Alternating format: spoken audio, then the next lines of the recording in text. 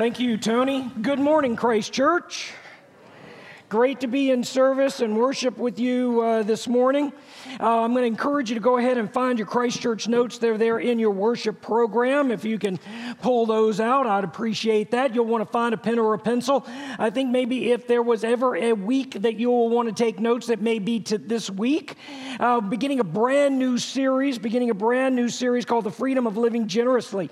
I'm going to be talking to you about some biblical principles today and over the next couple of weeks that I believe have the opportunity to really be life-changing for some of you. You know, these are tried and true biblical principles to help get you financially healthy. You know, I practice these principles and apply them into my own life. So I'm not telling you anything that I don't do in my own life on a regular basis, on a daily basis. I practice these principles. So you'll want to find that pencil or a pen and get your notes out. You know, I was thinking this week, you know, I follow the ups and downs of the stock market, and I kind of enjoy seeing what's going on, you know. And, you know, if you follow that like I do, you'll see articles from hedge fund managers and bank presidents and other fund managers, and they never seem to know exactly what's going on. You know, there is always so much conflicting news.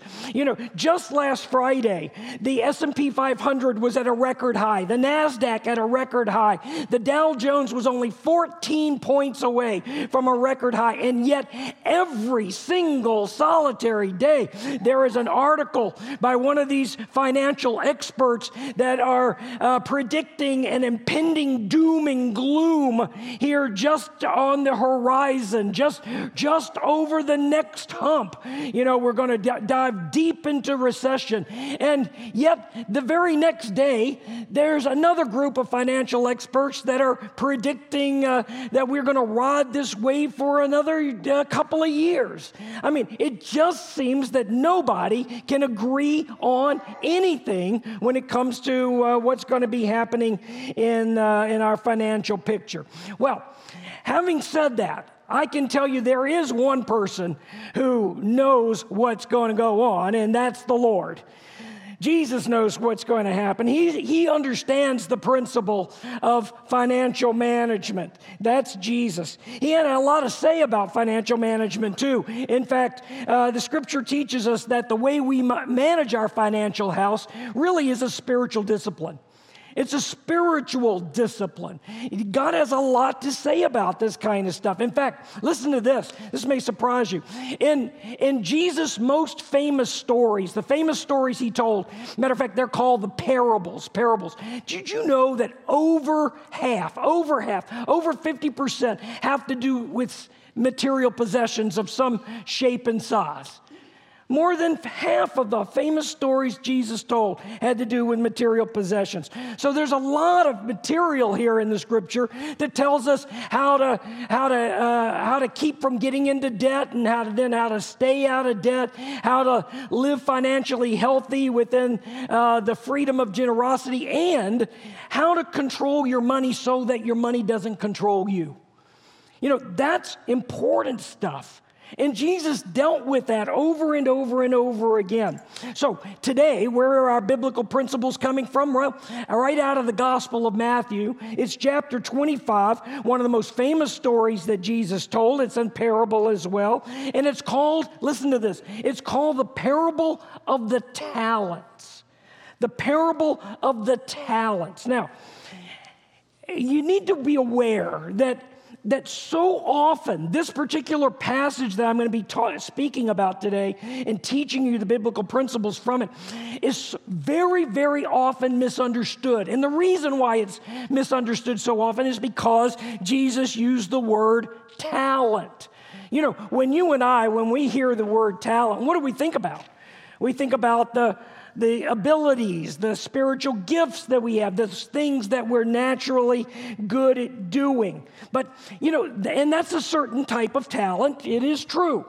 But that's not what Jesus was talking about at all when he mentioned the talent. In fact, When Jesus was speaking about the word talent, he was referring to what is translated now into an Old English word and that old English word is, it's a phrase. It is a measure, an ancient measure of money. A talent is an ancient measure of money. More specifically, it's an ancient measure of gold. Now, every talent, just one talent, now listen to this, was worth, and during that time when Jesus was speaking, an average of 20 years worth of income to the average worker. So one talent, you hear this? One talent was equal to 20 years of wages to the average earner. Now, let's imagine for us that we earn $50,000 a year. So one talent would be worth $1 million. So 2 talents, $2 million, right? 5 talents, $5 million. It's kind of important that you understand that in order to understand what Jesus was teaching right here when he begins telling the story in Matthew 25, beginning in verse 14. So listen to this. First of all, let me set it up for you. Beginning in verse 14, Jesus is telling the story about what the kingdom of heaven is going to look like. And he says, there was once a rich businessman who was going to go away on a long journey. And because during that time there were no bankers, all your wealth, all your money, all your possessions were kept at home. So what did he do? Well, he had 3 servants. This rich businessman had 3 servants. He called the 3 servants together and said, look, I'm going away on this journey, and I expect y'all to manage my possessions well while I'm gone. So he gives each one of the servants a portion of his possessions. To one of the servants, he gave 5 talents. Now, 5 talents in today, if we're averaging $50,000, is what? It's $5 million. Yeah, so he gives this one servant $5 million. Then he gives another servant 2 talents or $2 million. And then finally he gives the last servant 1 talent or $1 million. And then he says, look, when I get back, you and I are going to settle accounts with one another. So he leaves, and then he comes back and he settles these accounts. Well, 2 of the guys managed the money well. 1 of the guys managed the money poorly. And so then Jesus draws spiritual truth from that and teaches us some spiritual financial principles to get us financially healthy. So let's dive into the story, discover these biblical principles of getting financially healthy together. Here we go. First verse, Matthew 25, verse 14 says this. Jesus said, the kingdom of heaven is like a man going on a journey. He called his servants and entrusted his possessions to them. Now, in that underlined phrase where it says entrusted his possessions, I want you to circle the word his. Circle the word his in that underlined phrase. Entrusted his possessions. Circle the word his. So, if we're talking about money here, whose money are we talking about? The servant's money? Well, no, right? We're not talking about the servant's money. We're talking about the owner's money, the businessman's money. The money belongs to the owner. In this case, it's belonging to the master. And the owner is giving the money to the servants, lending the money to the servants in order for them to take care of it. And you know what this is called, by the way? It's called stewardship. And stewardship is that old English word that means manager. So if you're a manager in your professional life, or if you manage something in your professional life, well, then you are a steward. You know, God calls us to manage a lot of things. He calls us to manage our time, our talent, our money, our health, our relationships. He calls us to manage all of these things well, to steward them well. So Jesus is saying here that the businessman entrusted his possessions to him, which is the first biblical principle of financial management, and that is this. It is called the law of possession. The law of possession, which means this: everything I have belongs to God. That's what this means. Everything I have belongs to God. So let's get this off the table and settle this right now. You know, everything that I have, I know belongs to the Lord. It's not my money, it's God's money. And you may say, well, come on, Pastor, hold your horses a minute. That's my money. I earned that money. Well, yes, you did. But where in the world did you get the talent to do it? Where did you get the energy to do it? Where did you get the intellect to do it? Well, all of those things come from God. Where you got the energy to do it, all of that comes from God. Everything that we have, you have, I have, is on loan to us from God. It's a gift from God on loan, yet God owns it all. You know, I was thinking about this. When I was born, I didn't bring a single solitary penny into the world with me. In fact, I don't imagine you did either. I was at the birth of both of my children. And you know what? Neither one of them were birthed with a satchel full of money. Not one of them came out with a satchel full of money. And it's quite a shame. You know, we could have used that to pay the hospital bill. But neither Taylor nor Hunter were born with a satchel full of money. We didn't bring a single solitary thing into the world. They didn't bring a single solitary thing into the world. I don't imagine, if your kid did, please raise your hand. I'd love to meet you. But I don't know of anybody who brought in a satchel full of money when they were born. Now, on the flip side of that, you can imagine, I've done hundreds of funerals. And as far as I know, nobody's ever taken a cent with them. Nobody's ever taken a cent with them when they leave this world. In fact, you know, the old saying is, you never see a hearse pulling a U-Haul, right? Well, except that one of our church members did send me this picture just recently. I don't know where she found it, but she sent this picture to me a few weeks ago. There is a hearse pulling a U-Haul right there. I know it negates the principle here, but the truth is you just hardly ever see a hearse pulling a U-Haul, right? You know, anyway, the point is this. You only get to use what you have while you're here. That's the point. You only get to use what God has lent you while you're here. That's it. You only get to use the gifts that God has given you while you're here. It's God's money. He loaned it to somebody before he ever loaned it to you. He loaned it to you for 80, 90 years, something like that. And then when you're gone, when I'm gone, God's going to loan it to somebody else. You know, it's important for us to understand that. It's important for us to know it. And the reason why is because we forget. And we begin to think that it's all ours. And you know, here's the deal. You know what a sure sign of the fact that you have forgotten whose money it is? The moment you begin to really worry about it. The moment you begin to worry over and over and over and over and over about what you got is the sure sign that you don't know whose it is. Because this is God's money. He's lent it to us, God's gifts. He's lent his resources to us. It's God's gift. Worry is a sign that you think it's all yours. And you know, if you'd remind yourself about that every day, that what you have, it belongs to the Lord, you're going to worry a whole lot less. You will worry a whole lot less if you just remember whose it is to begin with. Let's look at the next verse right here. It's verse 15. The story continues. To one servant, that is, to one of the servants, he gave 5 talents, to another 2 talents, to still another 1 talent, each according to his own ability. And then he went on his journey. This brings us to the second spiritual principle, the second spiritual law of getting financial healthy, and that is the law of allocation. The law of allocation. What does the law of allocation mean? It means that God has loaned me money. That's what it means, that God has loaned me money.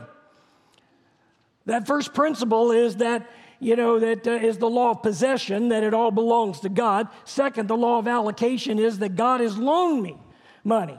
He's loaned it to me. You notice that here in the scripture that everybody got something. Everybody got something. One got 5, one got 2, and one of the servants got 1. Well, it's obvious that we're not all equally wealthy, right? I mean, we're not all of the same economic status. We're not all of the same, have the same wealth. We're not all in that same status. But Jesus tells us that there are no talent people. This is the point here, that there are no talent people. In Jesus' story, everybody got something. Even the one guy got 1 talent. And if you remember, equivalent to 20 years of wages for that guy. I mean, it was not a pittance. Again, in today's example, it would be worth about $1 million. One guy gets 2 talents, another guy gets 5. The point is this: everybody gets something, and there are no talent people. No talent people. Look at the verse here, verse 16. The servant who had received the 5 talents immediately put them to work and gained 5 more talents.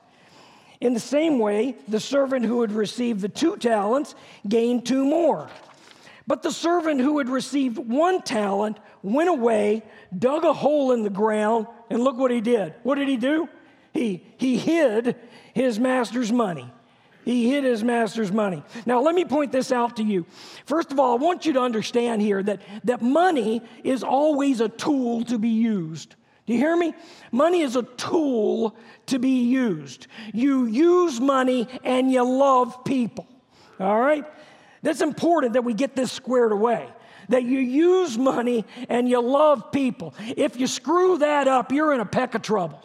Because the moment you start loving money is the moment you start using people. You got to use money and love people, and not the other way around. Not the other way around. So what happens right here is that in this verse, he gives money to each servant. 2 of the servants put the money to work. One of them digs a hole and buries it in the ground. Folks, let me just say this before I go on. Money is a wonderful servant, but it is a terrible master. It is a wonderful servant when you use it, but it is a terrible, terrible, terrible master. Now, here's the point here.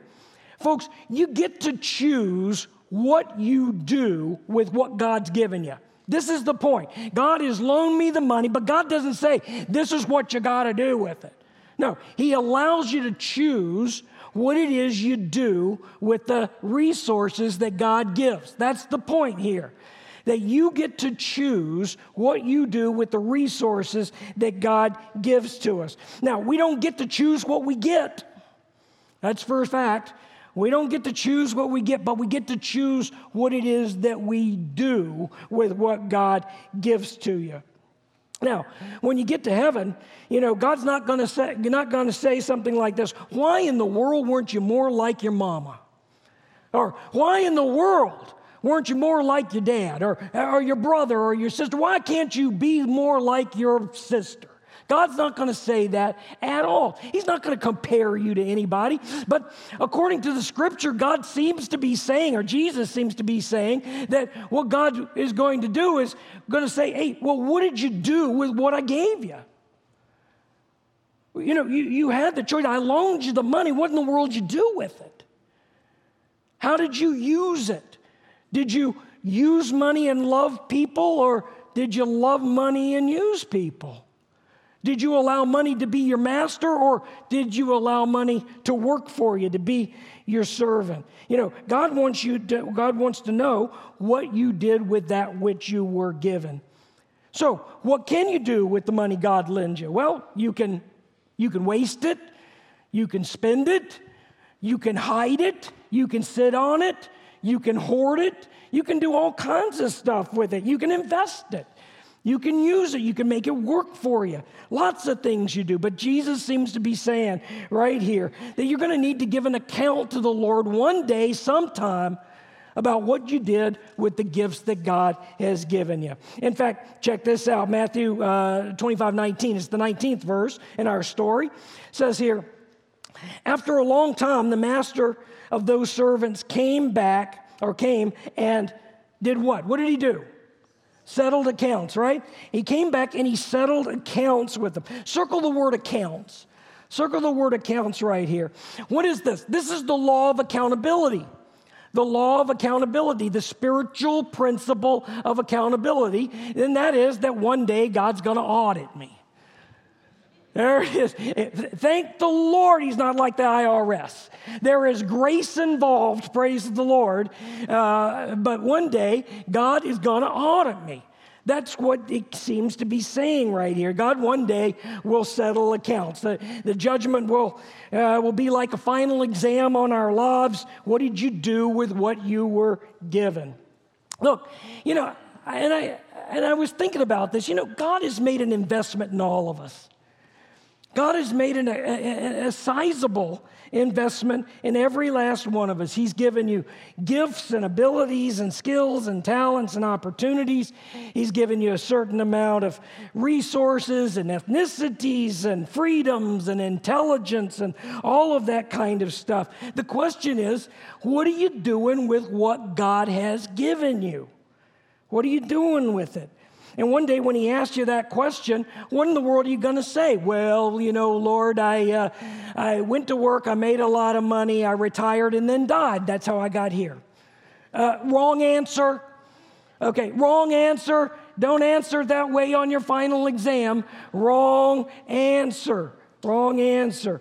The right answer is that God gave you these things. I took these things and I used them, Lord, for your honor and for your glory. I tried to make my life this living sacrifice for you. Here's the thing. God didn't put you on this planet to use everything for yourself and hoard all his resources. That's not why we're here. A few years ago, I haven't seen it in a long time, but I used to see a bumper sticker with some kind of regularity that says the one that dies with the most toys, what? Wins, right? That's what it says. The one that dies with the most toys wins. Theologically, frankly, that stinks. Because the reality is the one who dies with the most toys still dies. Yeah? And wastes his life to boot. The one who dies with the most toys still dies and often wastes his life to boot. Again, the law of accountability says one day God's going to audit me. Notice the responses of these three servants. Ready? Look, verses 20 to 21. Here it is. The servant who received the 5 talents came and brought 5 more talents. And he said, Master, you've entrusted me with 5 talents. Or, Master, you've entrusted 5 talents to me. See, I've gained 5 more talents. And his master said to him, well done, good and faithful servant. Well, goodness, well done, absolutely. That's 100% return on investment right there. This dude can manage my money anytime. 100% return on investment. Look what the second guy did. He also got a great return. Verse 22, the servant who received the 2 talents came and said, Master, you entrusted me with 2 talents. See, I've gained 2 more talents. And his master said to him, what did he say? Let's say it together. Well done, good and faithful servant. Another 100% ROI, return on investment. Now, this third guy is a little different story here. He does not have a very good report share because he didn't use wisely what his master had given him. Matter of fact, here it is, verses 24 to 26. Then the servant who received 1 talent came and said, Master, I knew that you were a hard man. Okay, stop right there. Right now, he's trying to turn the tables. He's trying to put the blame on the master. He's trying to blame the master for what he did. Okay, I know that you're a hard man, trying to blame his boss, reaping where you didn't plant, gathering where you didn't scatter seed. Since I was afraid, stop right here, afraid of what? Of losing his master's money, right? He was afraid of losing his money. I went away and hid your money in the ground. In other words, I buried it. I buried the talent. I buried the funds. See, you have what's yours. And his master replied to him, or answered him, look at that. Goodness. You wicked and lazy servant. My goodness, I hope I never hear that out of the mouth of Jesus. You wicked and lazy servant. Folks, now, look, I know that Jesus didn't tell stories for no reason, right? I mean, he always told a story for a reason. Always, always, always. And this last guy, look, he's trying to blame his boss for burying the resources that he was given. Trying to blame the boss for his own mismanagement, trying to blame the boss for his own failure. And, the reality is, folks, we do that all the time. People do that kind of mess all the time. It's always somebody else's fault when we've screwed up. You know how it is. It's always the government's fault, or it's always our parents' fault, or it's always our boss's fault. Or sometimes not just sometimes, often, we blame the Lord for the mistakes that we made. Matter of fact, check what wise old King Solomon had to say about this in Proverbs 19:3. Well, actually, it's one of my favorite verses. It says, some people ruin themselves by their own stupid actions. And then, what do? Let's say it together. Blame the Lord, right? Right. We ruin ourselves with our own stupid actions, and then we blame God for it after we've done something stupid. Oh, God, why in the world did you do this to me? Oh, come on. We got to put on our big boy and big girl pants and stand up to the fact that sometimes we just make some stupid decisions and we need to own up to it. It's not the Lord's fault. The Lord doesn't cause us to buy things we can't afford or do things that we shouldn't do. But yet, often he gets the blame. Just like this story, right? The guy goes away and buries the talent, in the ground, and then blames the Lord. Blames the businessman, the master, his boss, for his own failure and his own mismanagement. Brings us to the fourth spiritual principle, and that is the law of utilization. The law of utilization, which means this: I must wisely use God's money. I must wisely use it. I must wisely use the money that God has entrusted to me, the financial resources that God has entrusted me with.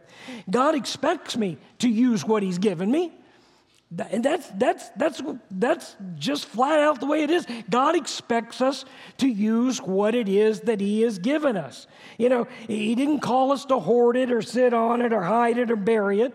In fact, I like to say it like this: money is like manure. It's like manure. It's really great when you spread it around. It causes things to grow. But if you stockpile it, it starts to stink. It's like manure. If you spread it around, it'll cause things to grow. Here's the third guy. This third guy buried his master's money. I mean, do you think his boss was pleased? No, I don't think so. In fact, he called him that wicked, lazy servant, right? Frankly, I probably wouldn't have used those words if it was me. It sounds a bit too strong to me. But the point is this: Jesus is saying, look, your failure to use wisely that which you've been given, the point is, it's a serious sin. It's a serious sin when we've failed to use wisely what God has given us. Why does Jesus tell us this story? It brings it right back to this. Okay, why did He tell us this story? He told us this, I think, because He'd never put any of us here to squander what He's given to us or to mismanage what He's given. He expects us to put what He's given to us to work. Remember, the money is that tool to be used. We use money, and what do we do to people? We love them. We use our finances, but we love people. I'm going to close right now. We're going to have communion and come around the Lord's table here in just a moment. But I want to close by asking you this. You know, if the Lord was to do an audit of your financial house, you know, and give you a grade, what grade would he give you? Would he give you an A or a B? Maybe a C? Or a D? What would he give you if he were to audit your financial house right now to see how wisely that you are responding to the use of the money that he's loaned you? You know, whatever the grade is, look, whatever that grade is, my goal as your pastor this week and over the next couple of weeks is to help move you up on the grading scale. I want you to understand the biblical principles that God has put together to help us be able to live generously, to help get us financially healthy.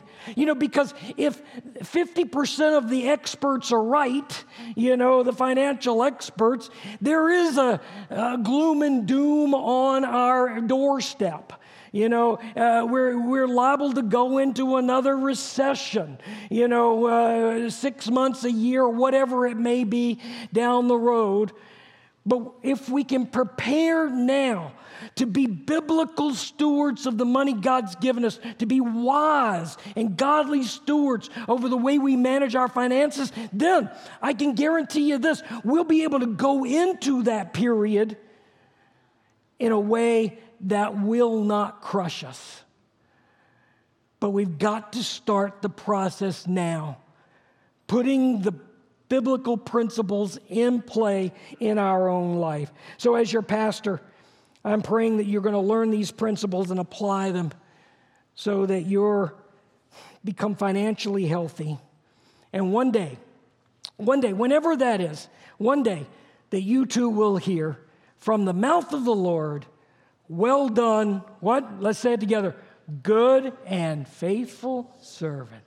That is what I long for our Lord to say to you and me. Let's pray. God, I realize now that everything I have belongs to you. That nothing is really mine. You've just simply loaned it to me. And when I'm gone, you'll loan it to somebody else. And I realize that everything I have is a gift from you. And one day, it'll all return to you. I understand, Lord, that one day you're going to ask me what I did with what you gave me. And so, Lord, I simply want to wisely use what you have given to me, what you have loaned me. I want to learn more of these principles of financial health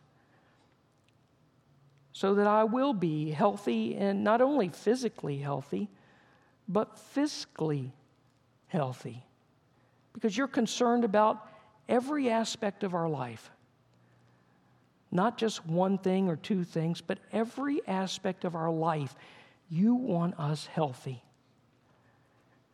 And so, Lord, thank you for, as the author of these financial principles,